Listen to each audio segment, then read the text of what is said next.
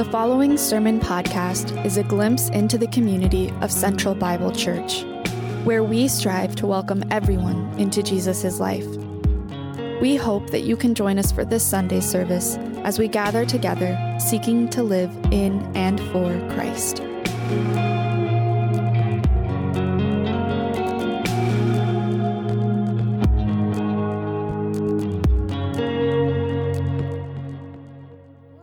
Going to read for us Philemon, where Oshawa is going to be preaching out of today. I'm going to read the whole book again, just like we did last week, but it's just one chapter, so you can bear with me. All right. Paul, a prisoner for Christ Jesus, and Timothy, our brother, to Philemon, our beloved fellow worker, and Apphia, our sister, and Archippus, our fellow soldier, and the church in your house. Grace to you and peace from God, our Father, and the Lord Jesus Christ. I thank my God always when I remember you in my prayers, because I hear of your love and of the faith that you have toward the Lord Jesus and for all the saints. And I pray that the sharing of your faith may become effective for the full knowledge of every good thing that is in us for the sake of Christ. For I have derived much joy and comfort from your love, my brother, because the hearts of the saints have been refreshed through you. Accordingly, though I am bold enough in Christ to command you to do what is required, yet for love's sake I prefer to appeal to you. I, Paul, an old man and now a prisoner also for Christ Jesus, I appeal to you for my child Onesimus, whose father I became in my imprisonment. Formerly he was useless to you, but now he is indeed useful to you and to me. I am sending him back to you, sending my very heart. I would have been glad to keep him with me in order that he might serve me on your behalf during my imprisonment for the gospel. But I preferred to do nothing without your consent, in order that your goodness might not be by compulsion, but of your own accord. For this perhaps is why he was parted from you for a while, that you might have him back forever, no longer as a bondservant, but more than a bondservant, as a beloved brother, especially to me. But how much more to you, both in the flesh and in the Lord. So, if you consider me your partner, receive him as you would receive me. If he has wronged you at all or owes you anything, charge that to my account. I, Paul, write this with my own hand. I will repay it, to say nothing of your owing me, even your own self. Yes, brother, I want some benefit from you in the Lord. Refresh my heart in Christ. Confident of your obedience, I write to you, knowing that you will do even more than I say. At the same time, prepare a guest room for me, for I am hoping that through your prayers I will be graciously given to you. Epaphras, my fellow prisoner in Christ Jesus, sends greetings to you, and so do Mark, Aristarchus, Demas, and Luke, my fellow workers. The grace of the Lord Jesus Christ be with your spirit. Amen. Amen. Thank you. Good morning. How you guys doing? Everyone finish your house projects for the summer? Right? Totally done? Ready for the winter? The true test of a Portlander is you're excited. Finally, Mother Rain has returned. Right? Who's happy about it? Oh, come on. Okay. I'm a tropical boy. Like I dread it. So, yeah. It is. It's a sad thing that our summers don't last very long, but that's the life that we endure for beautiful Northwest, right? So I think it's worth it.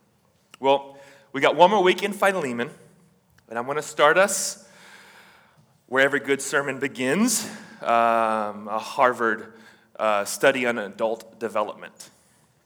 It's actually the longest running study on adult life. Started in 1938, tracking people through the Great Depression. And so the results of this Harvard study were published. Last year, there was like a viral TED Talk about it you can look up. But there's just a couple really interesting things that they found.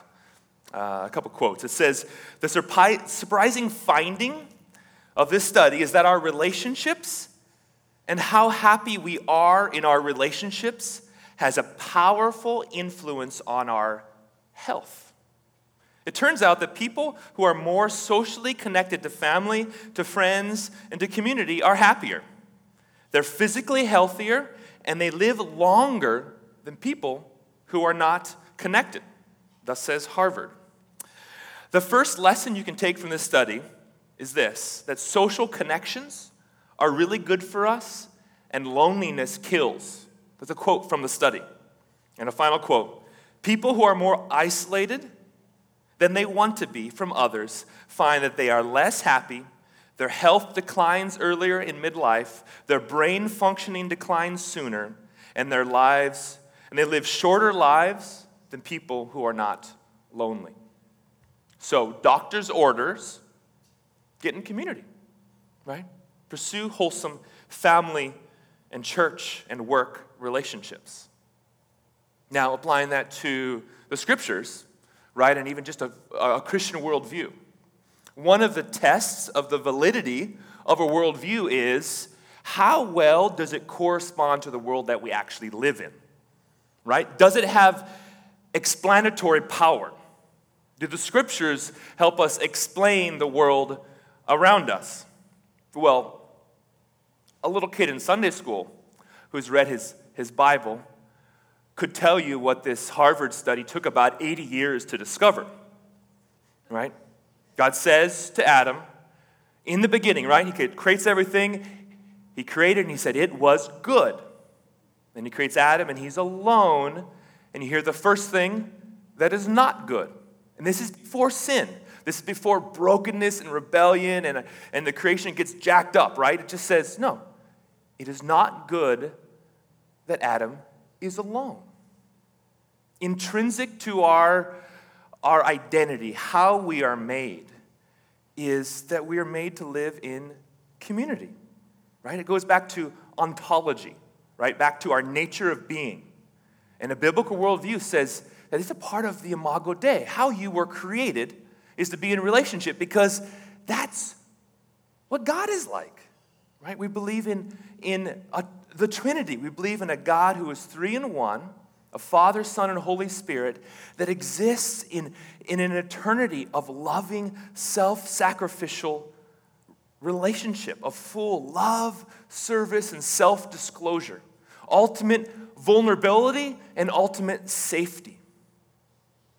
And that's our identity. That's where we have come from. That's where the very fabric of our nature and of creation is one of relationship. Right? But after the fall, after sin, all of a sudden relationship is messy, is difficult. It hurts. And in fact, the more you love, the more you get close to people in relationship, the more vulnerable you become to pain, right? The people that hurt us most are those that we are closest to. And so in this letter to Philemon, it's just a simple story, but what we see is a broken relationship being restored. We see a glimpse of the kingdom of God coming, right? Turning things to rights, taking a broken relationship and bringing peace and reconciliation. And so, a summary principle that you could put over this book is this. It's simple. It's just gospel, and I'll put it up here. Gospel plus relationship equals transformation. Gospel plus relationship equals transformation. If we embrace the gospel but avoid relationship, we won't experience God's transformation fully in our lives, and we won't be used by God to bring transformation to others. Right? The gospel minus relationship is the fallacy that God somehow works in the world apart from his people. It's the lie that we can somehow understand the Bible, reading it all alone, apart from our community. Right? It's the lie that we don't need anyone else in our life. We don't need anyone else knowing us, knowing our needs, praying for us, hearing our confession. We just got it. We got it figured out. That is the gospel minus relationship, and it doesn't lead to transformation. On the other side, if you just take relationship and you minus the gospel, You either are going to fall into one of two errors, law or license. Right? Either your relationships are going to be governed entirely by your expectations of others. And either they're going to reach those expectations and live up to them, and you're going to be okay with the relationship, you're going to reward them, they're going to be good enough, or they're going to not live up to them, and you're going to punish them, or you're going to run from that relationship. Or, not just other people, us. You won't live up to your own expectations, right? And you'll punish yourself. You'll think you're not good enough for relationships. That's what law does to us. It's destructive. And the other side is license, or what our culture just calls love, right? And it just pretends to be love. It's, I accept people, I tolerate views, but I don't care enough about them to desire their growth or their transformation or what is good and beautiful and right. It's irrelevant, right? It's the parent who's totally afraid of crossing the will of their child. Oh yeah, I don't want to say no. I don't want to take away that thing. If you're afraid of crossing the will of your child, whether it's a 2-year-old, a 5-year-old, or a 17-year-old, they run the house. Or if you're afraid of speaking that hard word to your roommate or your friend because you don't want to be rejected by them, right? You can't experience transformation in relationship, right? So we need gospel plus relationship. That's what leads to transformation. And that gospel is this. It's God saying to us, I see you in all your mistakes and failures, and still, I love you. Right? He says, at the same time as that message of acceptance, he says, I have made you for so much more than this. I want so much more for you. And by my Spirit, I want to help you to grow and reach the full potential that I've made you for. The gospel says it's okay to not be okay, but it's not okay to stay that way. And so, the letter to Philemon. Let's look at it now. And we're going to tease out this theme. Gospel plus relationship equals transformation.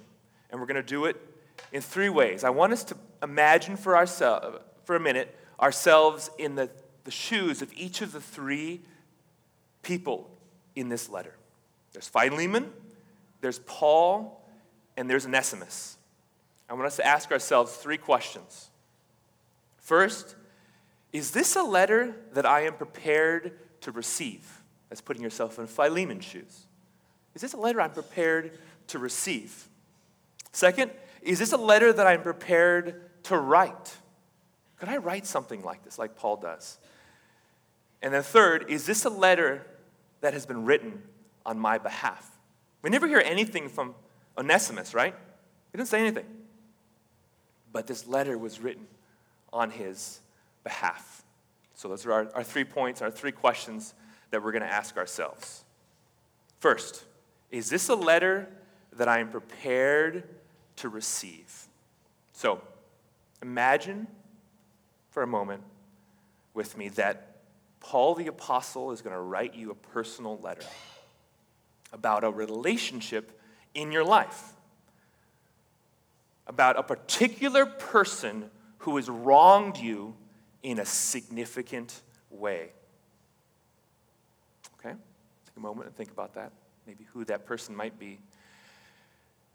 In this letter, Paul says, hey, this person has experienced a powerful transformation in the gospel. They've experienced God's powerful work of forgiveness for them in their life. They're not perfect, but they've been forgiven and restored. And then Paul says, I invite you to forgive them and to receive them and seek to be reconciled to them. Would you be ready for that letter to show up in the mail or in your inbox? How would you respond? How would I respond? So, as we look through this letter, if it was a personal letter to us, there might be some things that stood out to us. And just three come to mind. First, the way that he affirms God's work in our life. Right? Some of you are like, oh, shoot, that's a scary letter to receive. Right? I don't know if I'm ready for that. But there's a lot of encouragement that Philemon hears. So first, right, he affirms God's work in his life. He says, right, you are loved. You are family. Look at verse 1. Paul, a prisoner for Christ Jesus, and Timothy, our brother, to Philemon, our beloved fellow worker. Right? He says, hey, you are a beloved brother. You're a fellow worker. And then he goes on to encourage Philemon. He says, people have been impacted by your love, by your service for them. Look at verse 7. He says, for I've derived much joy and comfort from your love, my brother, because the hearts of the saints have been refreshed through you. Right? There's a word of encouragement. He sees God's grace in your life. And then look in verse 14. He doesn't demand or threaten you. Yeah, you got to get right with this person. Yeah, God can't forgive you if you won't forgive them. There's no harsh word in this letter. Instead, look at this. He says, verse 14, but I preferred to do nothing without your consent, in order that your goodness might not be by compulsion, but of your own accord. Isn't that amazing? God doesn't want to rip forgiveness out of you. He doesn't want you to drag you kicking and screaming. You got to do the right thing. No, he says, from your own heart, I want this to happen. That's encouraging. That's helpful. But then, right, it does get a little challenging. And we would notice in this letter the way that he applies this conflict. He applies the gospel to this conflict, not in a general way. Yeah, I should, in general, live at peace with people. But he applies it to a particular person or group. Right? It's not a general letter about Christians ought to get along. It's a personal letter, and Paul names names. Right? He says, Onesimus, the guy who ripped you off, who ran away, he's the one you need to be reconciled to. Someone that has to be forgiven. This is someone that perhaps we're holding bitterness in our hearts towards. Perhaps we're still angry. We still do things to get back at them, whether aggressively or passive-aggressively. Maybe we still talk about them in a hurtful way, or we let the record play in our heads of how they've wronged us, what they've done to us, how we were in the right, how we didn't deserve what they did. Maybe we refuse to talk about them. Maybe we don't answer their emails. Whatever it is, look what he says to us in verse 15. He says, for this is perhaps why he was parted from you for a while, that you might have him back forever. But what he's talking about, Paul's reframing the Onesimus stealing from him and running away and saying, perhaps God was in this. Perhaps, because he wasn't a Christian before he left. And then he somehow meets with Paul, receives the gospel, comes to faith in Christ, and now is going to return to Philemon. And he's reframing, he's saying, could God have been in this conflict? Could God be using this conflict for your good and for his glory? He's just saying, perhaps God was in this. He's reframing us, inviting us to think of it in a God-centered way. Or verse 16, he says, and receive him back, right, no longer as a slave, but more than a slave, as a beloved brother, especially to me, but how much more to you, both in the flesh and in the Lord. He invites us to see this person as God sees them. Right? To step back and say, oh, how does God look at this person? And then look at verse 17. So if you consider me your partner, that's the word for fellowship. If you could consider yourself to have fellowship with me, receive him as you would receive me. So God invites us to receive that person as we would receive, right, an honorable guest, even as we would receive Christ. It's a powerful challenge, but a powerful invitation to reconciliation that he gives us. So that's the first question. Is this a letter that I'm prepared to receive? The second one, is this a letter that I'm prepared to write? If you can receive Paul's letter to you, if you can receive a letter like that, God may be preparing you to write a letter like that as well. Right? This is what that means. This is what that might look like. When Paul writes his letter, he uses his influence and resources to advocate for Onesimus. Right? And he's not doing anything different than what all Christians are called to do. You might say, oh, well, yeah, he's Paul the Apostle. He has the authority. He can, speak into this situation. Look at this is 2 Corinthians chapter 5, verses 17 through 19. I'm going to read this. He says this. He says, therefore, if anyone is in Christ, he is a new creation. The old has passed away. Behold, the new has come. All this is from God, who through Christ reconciled us to himself, and hear this, gave us the ministry of reconciliation. That is, in Christ, God was reconciling the world to himself, not counting their trespasses against them, and entrusting to us the message of reconciliation. So, we have been reconciled to God. We have been made new creations, and now we share in this ministry of reconciliation.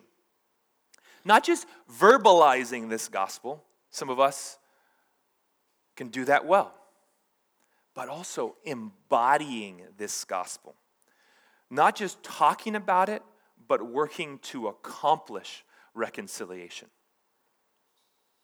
So, if we're going to write a letter like this, or better yet, embody a letter like this, right? Because you see, Paul puts teeth to this, right? He's like, I will pay what he owes. He steps in. He doesn't just do it at a distance. So what's going to be important for us to remember if we are going to embody a letter like this?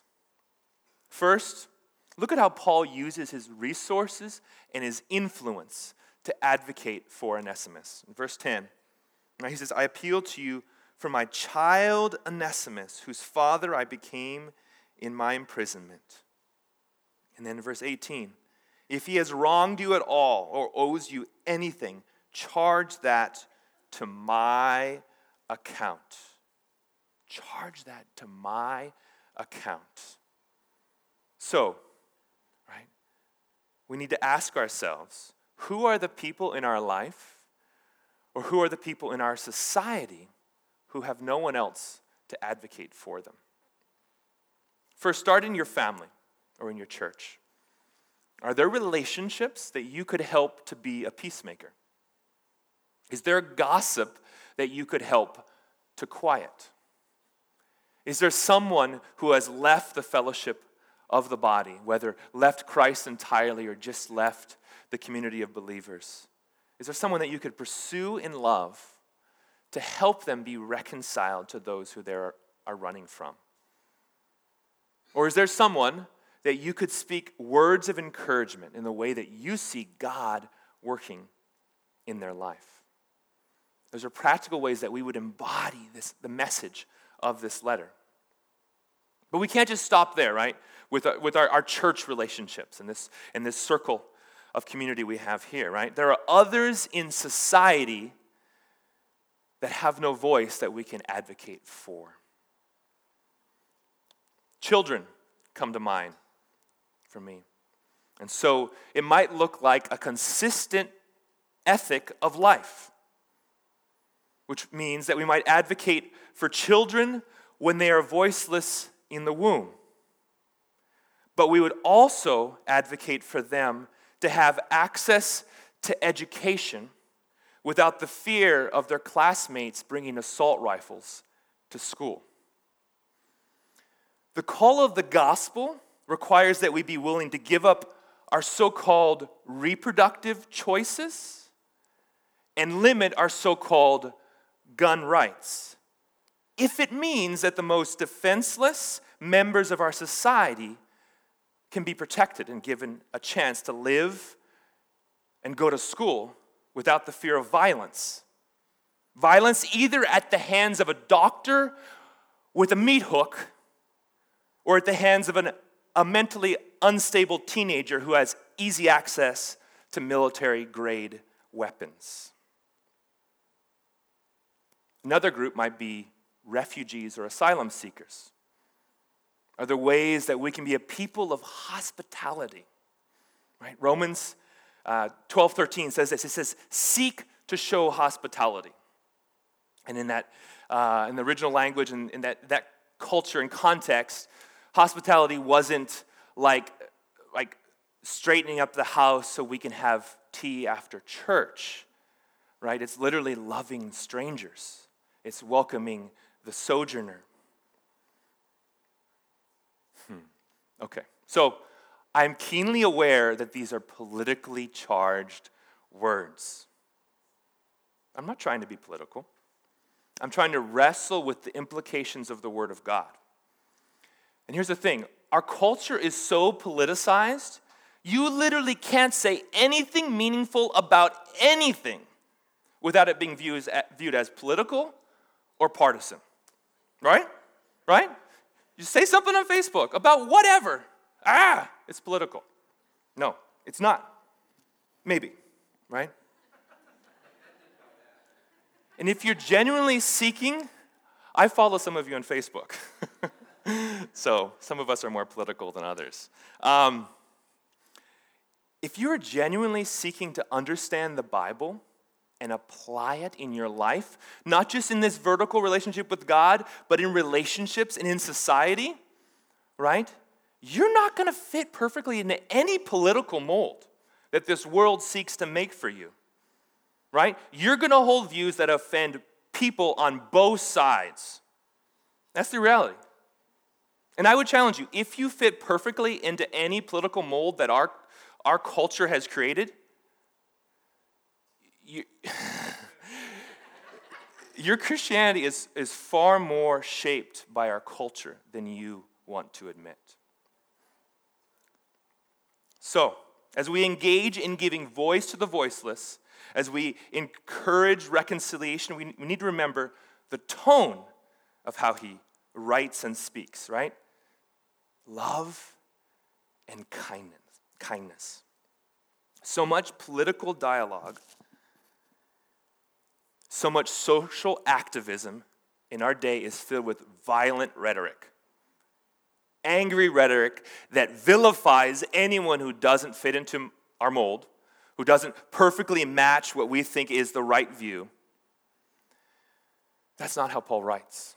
And if we're being called to speak up and to advocate for the voiceless and called to be workers of reconciliation, our tone is absolutely essential, right? The heart of Christ, right? The heart of Christ, writing and speaking and engaging with warmth and love. Now, here's the final piece. As we think about embodying a letter like this, it's to realize that we are doing this before a watching world, right? In this world where everything's political and vitriolic, right, and angry, Christ followers are called to engage lovingly, humbly, and truthfully. And in the church, we should not be a people that divide over generational preferences, by doctrinal minutia, or by political party. Right? We're people of reconciliation. We're people that unite around the gospel. And when we do this, the secular culture looks in and they see something different, right? Oh, that this is not just a political lobby to accomplish some power trip for a moral majority. These are people living subversively in a broken society that don't fit any cultural mold, that are following Jesus, right? who challenged and offended and yet welcomed everyone that he came in contact with. And so, the gospel plus relationship brings transformation. Can we be a people that can embody a letter like Philemon? And then finally, the last question. Is this a letter that has been written on my behalf? Perhaps some of us are in Onesimus' place. Right? There are people that you know you have wronged, and you don't know how to make things right, or you're afraid to do so. This is a letter that's written on your behalf, right? So Paul wrote this for Onesimus to be delivered to Philemon to say, accept him as you'd accept me. He advocates for him. This letter has been written on our behalf because, right, Jesus has said this to the Father. What he has done, charge that to my account. Welcome him back as you would welcome me. Right? That's the gospel. That's the gospel. The way that you have wronged that person, that you still feel guilty about, you still have shame of, you don't know how to make right. God says that is forgiven. That is paid for on the cross. That's the gospel. Okay? But some of you just rest in that and you stop there. It's gospel plus relationship that brings transformation. That relationship piece, that's the, I'm picking up the phone. That's the, I'm writing the letter. I'm sending the text. Right? I'm repaying the debt. That's, Onesimus still had to go back. He was a fugitive slave. He had to suck up his pride. He had to trust, okay, will Philemon actually accept me? Will he listen to the words of Paul? Or is he going to throw me in prison? Is he going to put my head on the chopping block? Whatever. He had to take that journey back. And that's what we're called to do. Some of us need to write that letter. Others of us, whether or not you have that unreconciled relationship with another person that you've wronged, this morning you are deeply aware of your need to be reconciled to God. Right? And you experience the shame of sin, and you're afraid of coming back, or you don't know how to come back. You have this sense, and maybe you even heard this in church, that you have to do things. You have to do penance. You have to somehow make yourself good enough for God to hear your prayers or to forgive you. You're like the prodigal son, right? Who blows his inheritance on wild living. And then he loses it all and he's at the bottom, right? And he's digging through the trash, eating scraps. And he comes up with a plan of how he's going to earn his father's favor again. Right? He rehearses what he's going to say. I'm going to go back. I'm going to say, Dad, I blew it. Would you just hire me? Let me be one of your hired hands. Let me work for you again, Dad. I'm not good enough to be your son. Can I be your employee? Right? That's that plan to save ourselves. That's our plan to clean up our lives well enough to get back. It's not relying on the letter that Christ has written on our behalf. It's relying on the quality of our repentance or the goodness of our church attendance or our prayer life or whatever. Fill in the blanks. The Pharisee saying, I thank you, God, that I'm not like the others. Right? No. Wherever you are in that place of hiding in shame, trying to earn God's approval, Jesus says this on your behalf. He says this to the Father. Father, since I am your partner. Since we have fellowship with one another, receive him. Receive her as you would receive me. That's amazing. We are received by God as he would receive Jesus. That's the gospel in relationship with God. Now, here's how that changes the horizontal relationships. When you know that this letter has been written on your behalf, and only when that happens, can you be prepared? Can you have the courage and the humility to receive a letter like this? A letter that challenges you to forgive where you have been wronged. Right? Only the gospel frees our hearts to forgive even the most heinous sins, because we now see that person as God sees them. And only when we know that Christ has written this letter on our behalf can we be the kind of people with the humility and the courage to write letters like this. Better yet, right? To embody letters like this, to live this kind of life where we sacrifice for, where we give up our privilege, we give up our resources and our advantages for the sake of others, for the sake of those that don't have a voice, for the sake of those broken relationships in our life. That's what the gospel does. The gospel plus relationship brings transformation. Now, I want to end with a story. It's a courageous story of a Christian woman who knew the gospel, right? Who knew that Christ had written a letter like this on her behalf. She was accepted in Christ. She's a woman who lived a life of embodying letters like this. In fact, she hid Jews in her home during the Nazi occupation of Holland. She risked her life for the sake of the voiceless. Okay? But then God challenged her in a profound way. Right? She knew Christ had written this letter for her. She would write letters like this. She lived like this. But was she ready to receive a letter like this? Was she ready to forgive? So this is, if you haven't already guessed, this is I'm going to read a quote from Corrie ten Boom about this experience that she had. We're going to close with this. She says, "It was in a church in Munich that I saw him, a balding, heavy-set man in a gray overcoat, a brown felt hat clutched between his hands. People were filling out the basement room where I had just spoken, moving along the rows of wooden chairs to the door at the rear. It was 1947, and I had come from Holland to defeated Germany with the message that God forgives.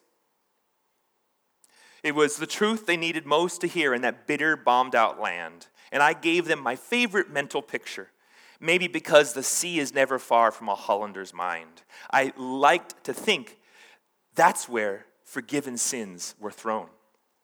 When we confess our sins, I said, God casts them into the deepest ocean, gone forever. The solemn faces stared back at me, not quite daring to believe. There were never questions after a talk in Germany in 1947, when people stood up in silence collected their wraps, in silence left the room. And that's when I saw him working his way forward against the others. One moment I saw the overcoat and the brown hat, the next a blue uniform and a visored cap with its skull and crossbones. It came back with a rush, the huge room with its harsh overhead lights, the pathetic pile of dresses and shoes in the center of the floor. Shame of walking naked past this man. I could see my sister's frail form ahead of me, ribs sharp beneath the parchment skin. Betsy, how thin you were. Betsy and I had been arrested for concealing Jews in our home during the Nazi occupation of Holland. This man had been a guard at Ravensbrück concentration camp where we were sent. Now he was in front of me, hand thrust out. A fine message, Fräulein.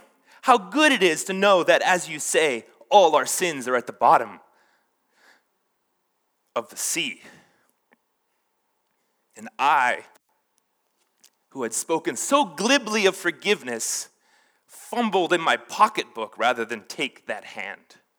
He would not remember me, of course. How could he remember one prisoner among those thousands of women?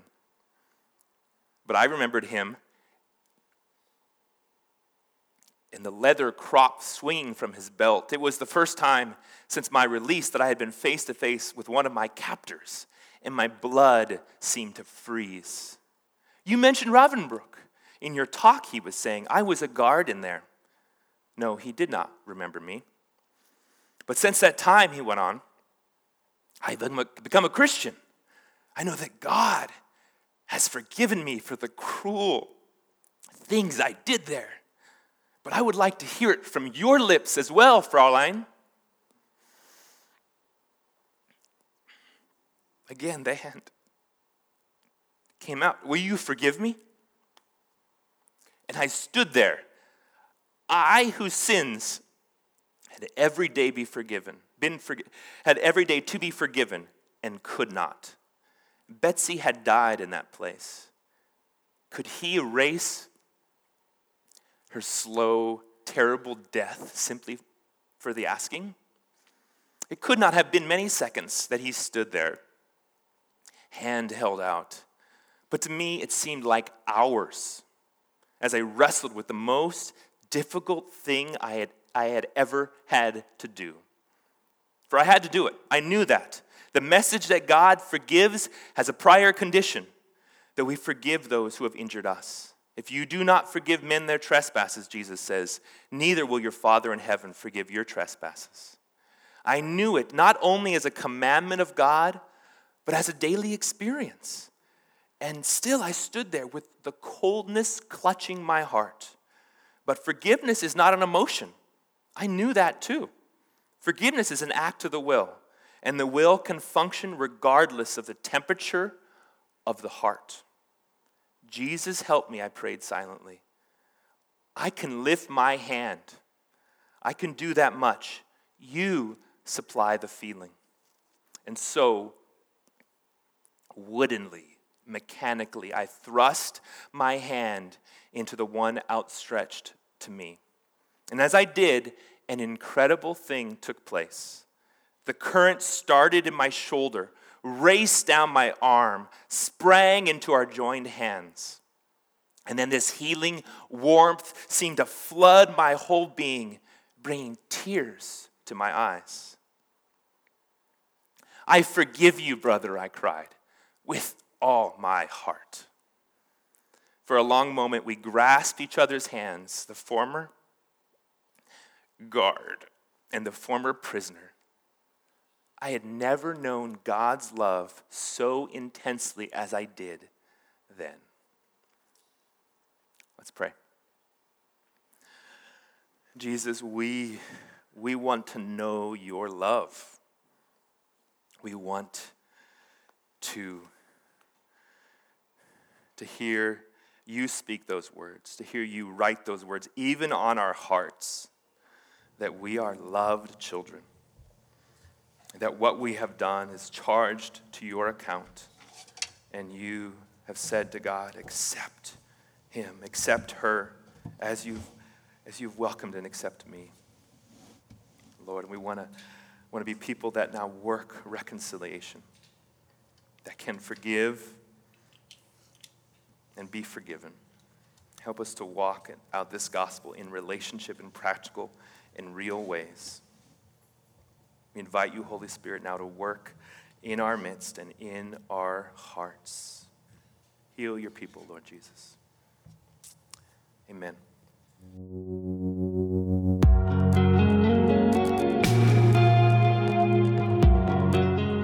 We desire to be formed by the Word of God in community. If you have questions about this week's sermon, we would love to hear from you. For more information about our church, please visit centralbible.church.